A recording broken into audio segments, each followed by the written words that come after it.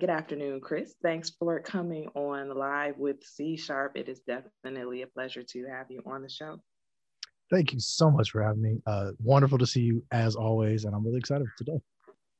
The Detroit Symphony Orchestra's Civic Youth Ensembles, they're celebrating 50 years of impacting lives through music.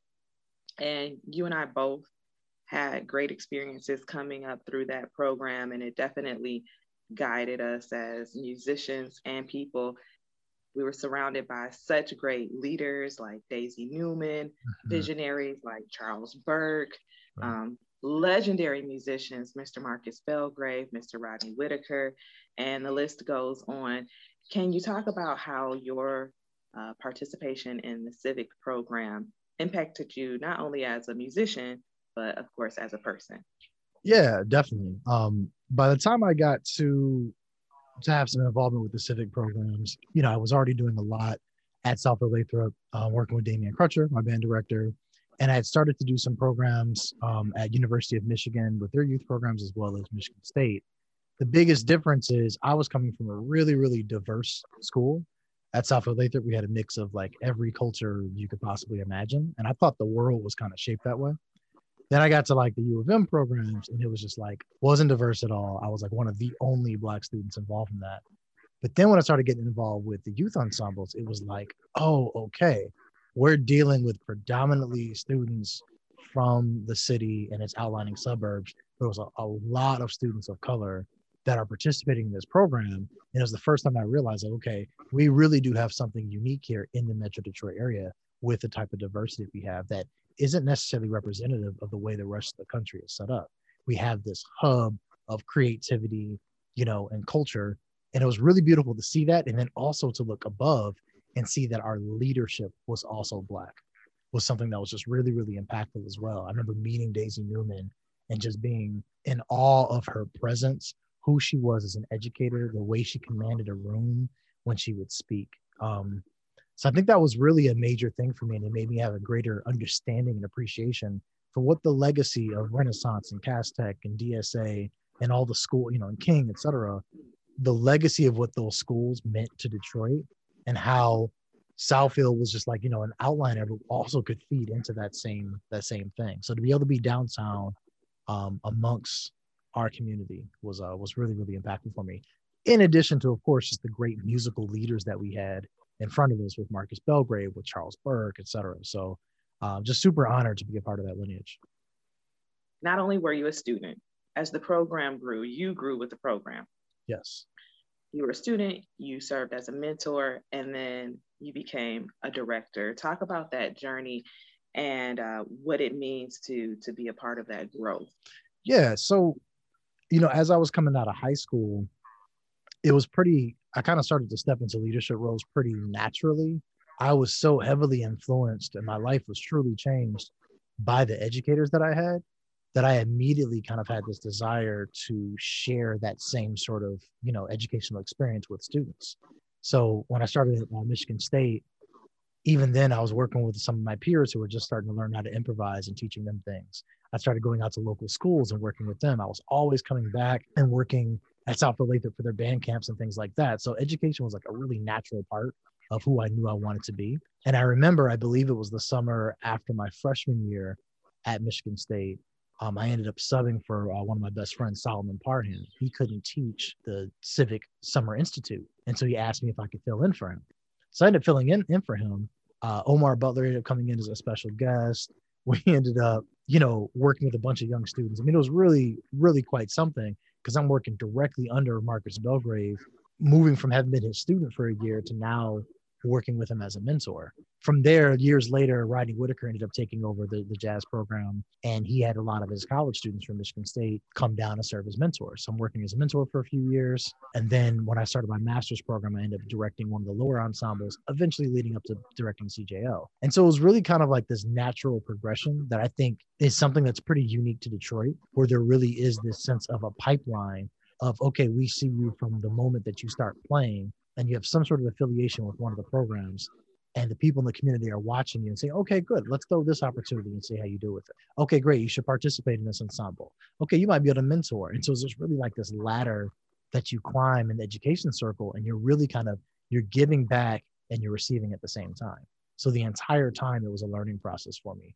And what great shoulders to be walking on. I mean, I remember when I was in Civic Jazz, Marcus Belgrave was directing, and we were rehearsing in the Matrix building, which we weren't at. You remember that we weren't actually in the facility. We were down the street because there was no educational facility.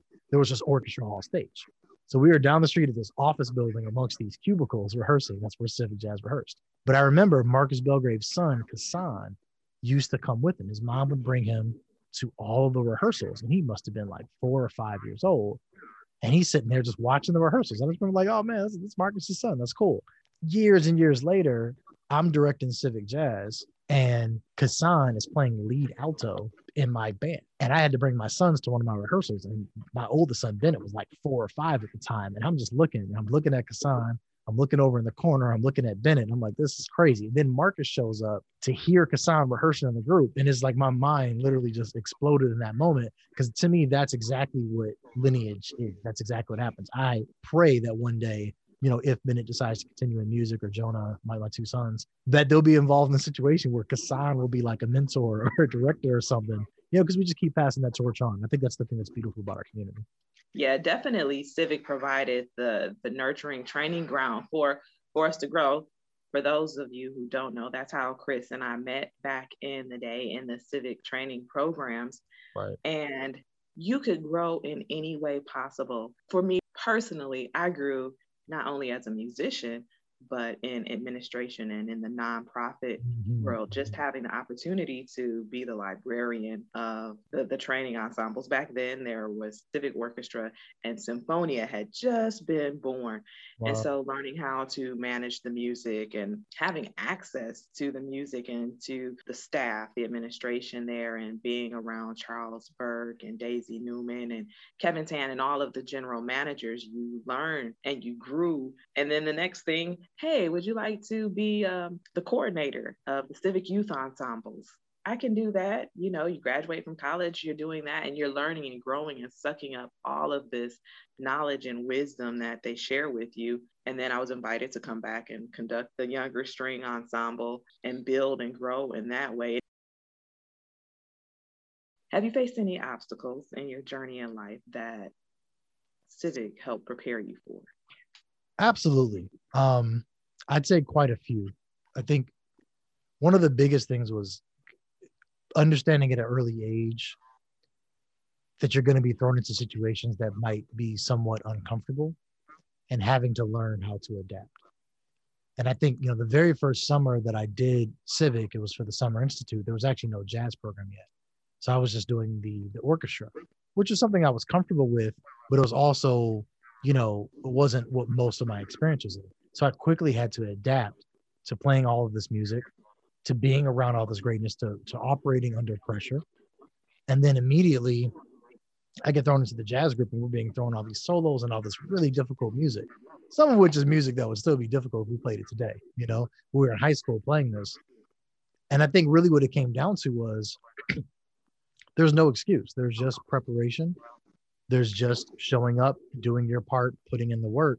And it was presented to us in such a matter-of-fact way that it was almost like we didn't really understand exactly how difficult what was being asked of us was. So we just stepped into it. And I think that's happened time and time again. I always tell a story about my first time with the Basie Orchestra. I was thrown in with no rehearsals and just expected immediately to just get into it. But what it reminded me was of playing some music with Marcus Belgrave, or playing in the orchestra, or just being thrown into this really challenging situation that felt larger than life. So I think having those experiences early on, it made it less shocking as a professional to end up in those situations.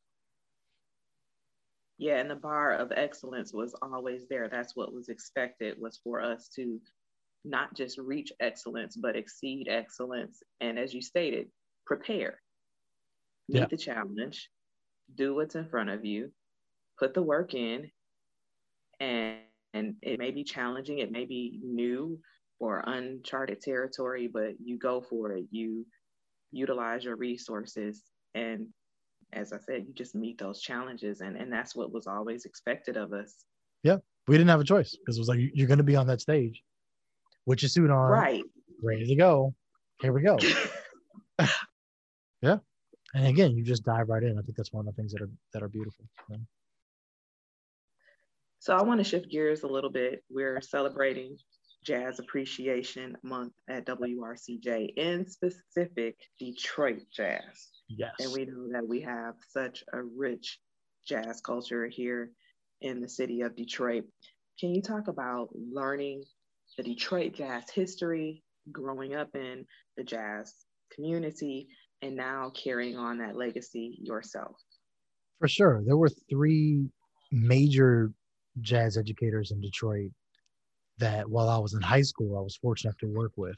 And in order, they were Harold McKinney, then Wendell Harrison, and then finally Marcus Belgrave. With Harold McKinney, I think I was probably a sophomore in high school, and my friend of mine, Charles Wilson, who played tenor in CJO eventually. But his dad was like a serious jazz head, just loved jazz, wanted nothing more than for his son to play jazz, right? And he would come and he would pick us up. It was myself, my friend Andrew Klein, and Charles. He would pick us up and take us down to the Serengeti ballroom, not the gallery, but you remember the ballroom, right? Yes. Orchestra. You walk up the on Grand River. You know what? Was that the one on Grand? No, that's the ballroom. This was the one. The ballroom was the one on Woodward. And it was right above like the veterans. There's like a veteran, right? Yeah. You walk up these stairs to this pretty much abandoned looking building. It was rough, right? Yep. It's abandoned looking building. You walk up the stairs and you go in, and it's old abandoned ballroom. I mean, it was gorgeous stuff. And so you walk up there, and you pay like $5. There's like a $5 admission fee, and you write down what song you want to play. And I remember the first time I went, I didn't know anything. I was like, I don't know any songs. I didn't know anything. So I wrote down, my name and my instrument. We go into the back. He had like some mentors that would kind of work with you a little bit before you got on stage to play for Harold McKinney. And I was like, I don't even know who Harold McKinney is. I was just terrified out of my mind, right? We go back there, and there, some of the mentors, I believe it was this man named Dalton, if I'm not mistaken. Dalton Moss. Yeah, Dalton. And he was working with us on this tune 4. And I was like, I'm reading out of a real book, looking at 4.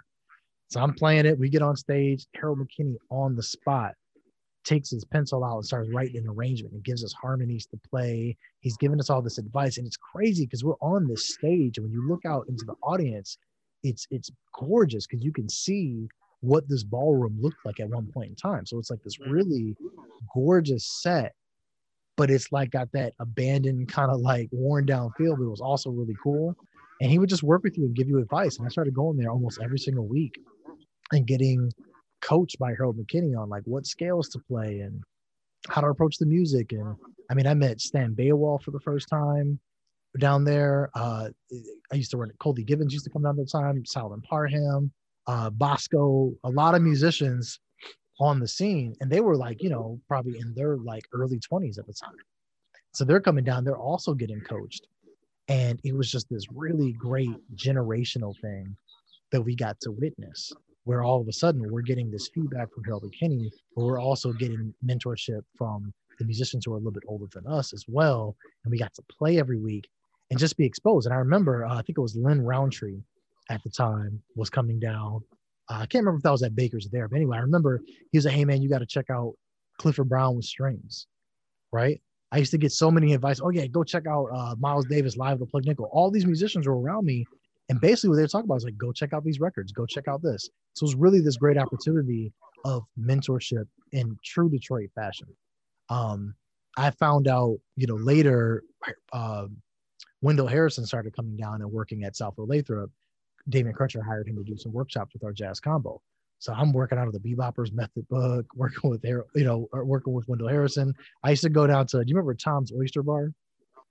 There was a Tom's Oyster Bar. There was one in Franklin, like right by Southfield, right around the corner, right on Northwestern. And then the one downtown, off of Jefferson. They used to have a weekly gig. It was duet Harold McKinney and Wendell Harrison, and we would just go and just listen to them play duet at like background music at Tom's Oyster Bar. I'm not nearly old enough to get into any of these places.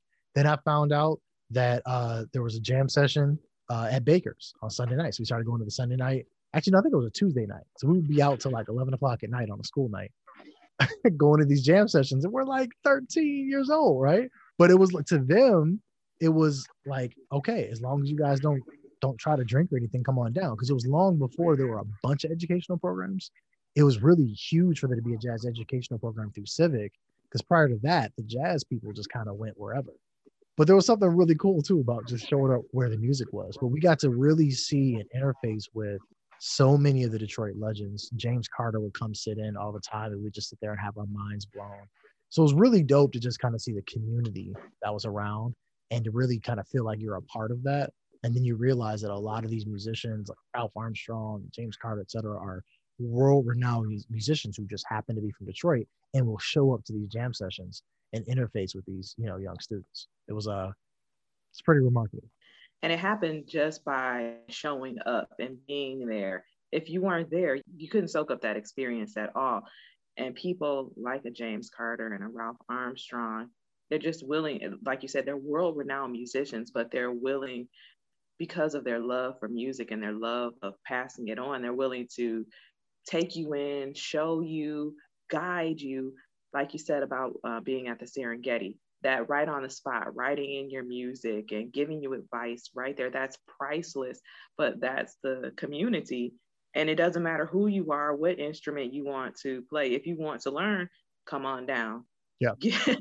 Jump in and we'll help you. And it may seem scary or it might be challenging, but the more you do it, the more comfortable it becomes, and you build those relationships and friendships with those very musicians that you admire. Yeah, for sure. And and it wasn't always, this perfect educational model with curriculum development and all that. To be honest with you, there was a benefit of it not being that. It was real and it was honest. It was organic. It was organic. It was extremely organic. Thank you. And it was like musicians just getting together, making music, and we got to witness that. And then a lot of times it was like we got sent home with our tails between our legs. It's like, okay, go figure it out. So we're like, all right, I got to go to the jam session next Tuesday night at Baker's. What is Equinox? They keep playing the song Equinox. So we're going long before the days of, Spotify. This is when there was Napster and it was illegal, right? And Audio Galaxy, remember Audio Galaxy? They would take like 5 hours to download one MP3. And we were searching for recordings of Equinox, hoping we're not putting viruses on our computer, right? Just to try to figure out. Yes. We would go to Street Corner Music in Beverly Hills, right on 13 in Southfield.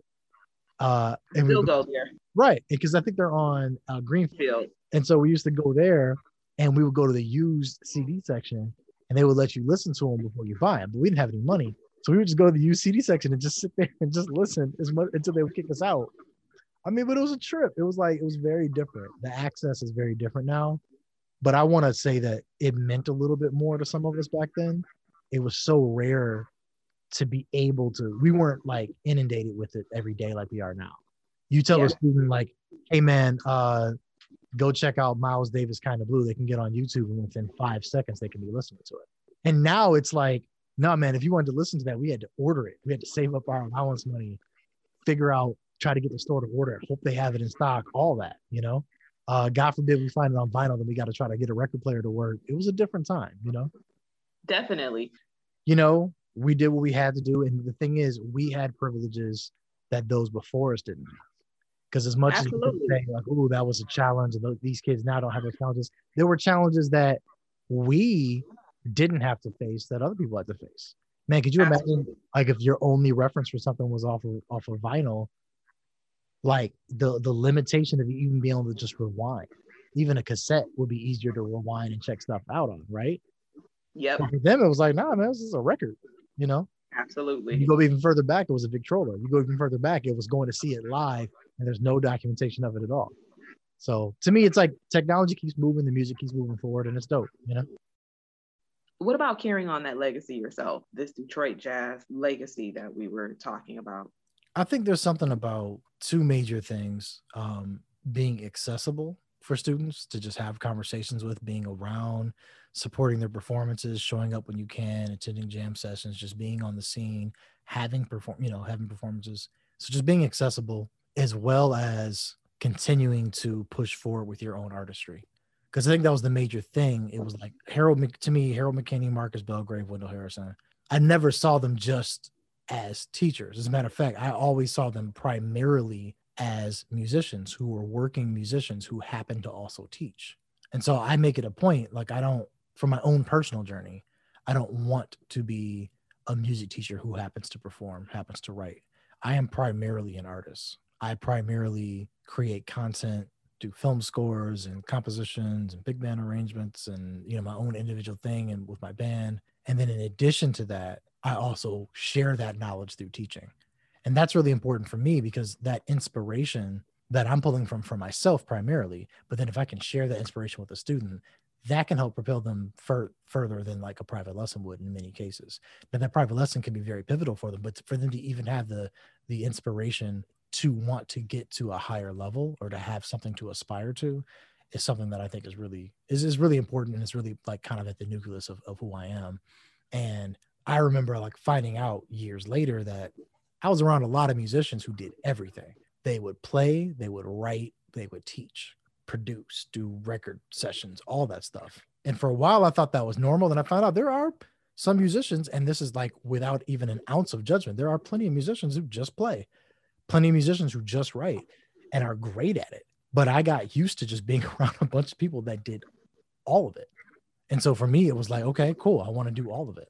So I think just putting yourself out there and being accessible is really important. So, Chris, you always use music. You use music as a way to explore life.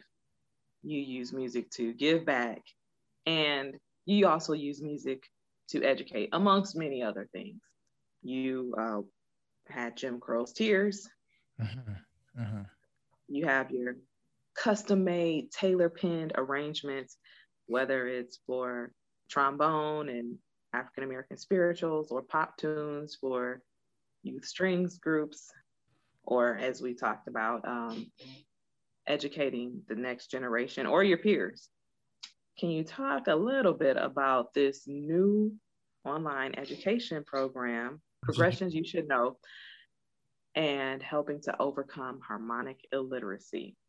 Yes, absolutely. So when I was at University of Utah, I one of the things that I noticed was really impactful as an educator was just having kind of an open door policy for my office hours. Students knew they could schedule, any student in the jazz department could schedule an office hour with me, whether they were actively taking one of my classes or not. Anybody could schedule it. Oftentimes, though, when I was in Utah, I would just be there all day. I would just get up in the morning, go to the office, and I'd just be working. I'd just be working on music, teaching my class, go back working on music, and I used to be there till pretty late at night. And the idea was like, anytime you want to, you can pop through, you can see what I'm working on, you can shadow me, you can ask questions. I just kind of had like this open door policy. If you want to come by and get some information. My office hours ended up being, in some cases, more impactful than the classes themselves, because the students were able to ask very specific questions and interface in a very different way that wasn't just like, oh, I'm trying to earn a grade right now, or oh, I'm trying to do this, that, and the other. Instead, it was very student-centric. So I started an online platform called Office Hours with Chris Johnson. And I just started just basically just building up just these online, quick tips, sometimes longer lessons, and eventually created the course Progressions You Should Know. Because what I noticed is a lot of students, even the ones who went to school and studied theory, in some cases, especially the ones who went to school and took the theory classes and all that, they learned enough about what a secondary dominant was, or, a 6-5 suspension or whatever. They knew enough to pass the class, but it didn't resonate with them in a way where it was like, I fully understand this, I can hear this, and I can apply this. It was kind of like book knowledge. They could write it down on paper, and then it just kind of went away after the test. And to me, I think what a lot of musicians suffer from is, I call it harmonic illiteracy, where they don't really understand the basic functions of music and how those basic functions of music can change the way that they improvise, change the way they perform, change the way that they, compose, all of those things. And what I started to find is I would teach the same lessons over and over again in person. All right, cool. Let's sit down. Let's work on this 2-5-1. And we would work on it a very specific way. And I had taught it hundreds of times. It's like, you know what? I should really put this in video format and have it documented where it's like, hey, let's break down this progression. And then all of a sudden it was like, man, let me just go through over 20 different progressions. that just every musician should be aware of. And that's how Progressions You Should Know was born. And it's been really great for a lot of students. A lot of students have been able to break through barriers because the way that it works with students is it meets them where they are. And no matter what type of learner you are. So if you're more of a visual learner where you need to see it on sheet music, the sheet music's on the screen as you're learning. If you're more of like visual, but instead of sheet music, you prefer to see like a piano keyboard and you need to see the symmetry, that's also on the screen. I'm also playing it. So if you need to be able to just hear it and learn it orally, you're hearing that as well. And I'm also talking the students through it as well. So if they're, reacting to the fact that I'm verbally explaining it. So my goal is in my educational practice is to really be able to not leave any type of student behind and really be able to break things down in a way where every student can understand. And also the benefit of these pre-recorded lessons is students can pace themselves in a very different way than they can in a classroom. Sometimes in a classroom, it's really intimidating.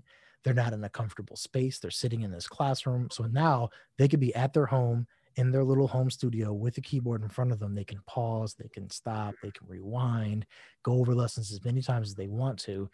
And they have access to a lifetime resource to help them be able to grow as musicians. So how can students take advantage of this awesome program that you've created? They can simply visit officehourswithchrisjohnson.com, and Chris is spelled K-R-I-S. So officehourswithchrisjohnson.com. So Chris, what's next? You've done so many incredible things, and the list goes on as far as the amazing things that you have already done. What's next for you? Are you allowed to tell us?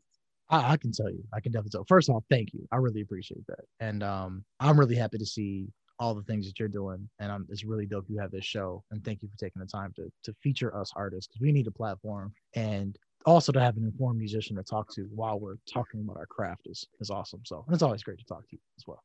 Thanks, Chris. Of course. Right now, I'm working on a number of different commission projects for my big band. So right now, a lot of what the big band is doing, I'm in the middle of a commission for Kamau Kenyatta. This will be I believe this will be the fourth song that I've arranged and done a video for Kamau Kenyatta, who's a great artist from Detroit, who's now in San Diego, Grammy award-winning producer for Gregory Porter and a number of other people, and a mentor of mine. So I'm wrapping up a commission from him right now, as well as another commission from a great percussionist, Mark Whitsett, that we're working on for a single for his upcoming album. And in addition to that, I'm doing a lot of video editing right now. So I'm about to do a lot of video editing actually for the Civic Ensembles. I'm affiliated with them right now because I'm doing the video editing for their upcoming virtual concert.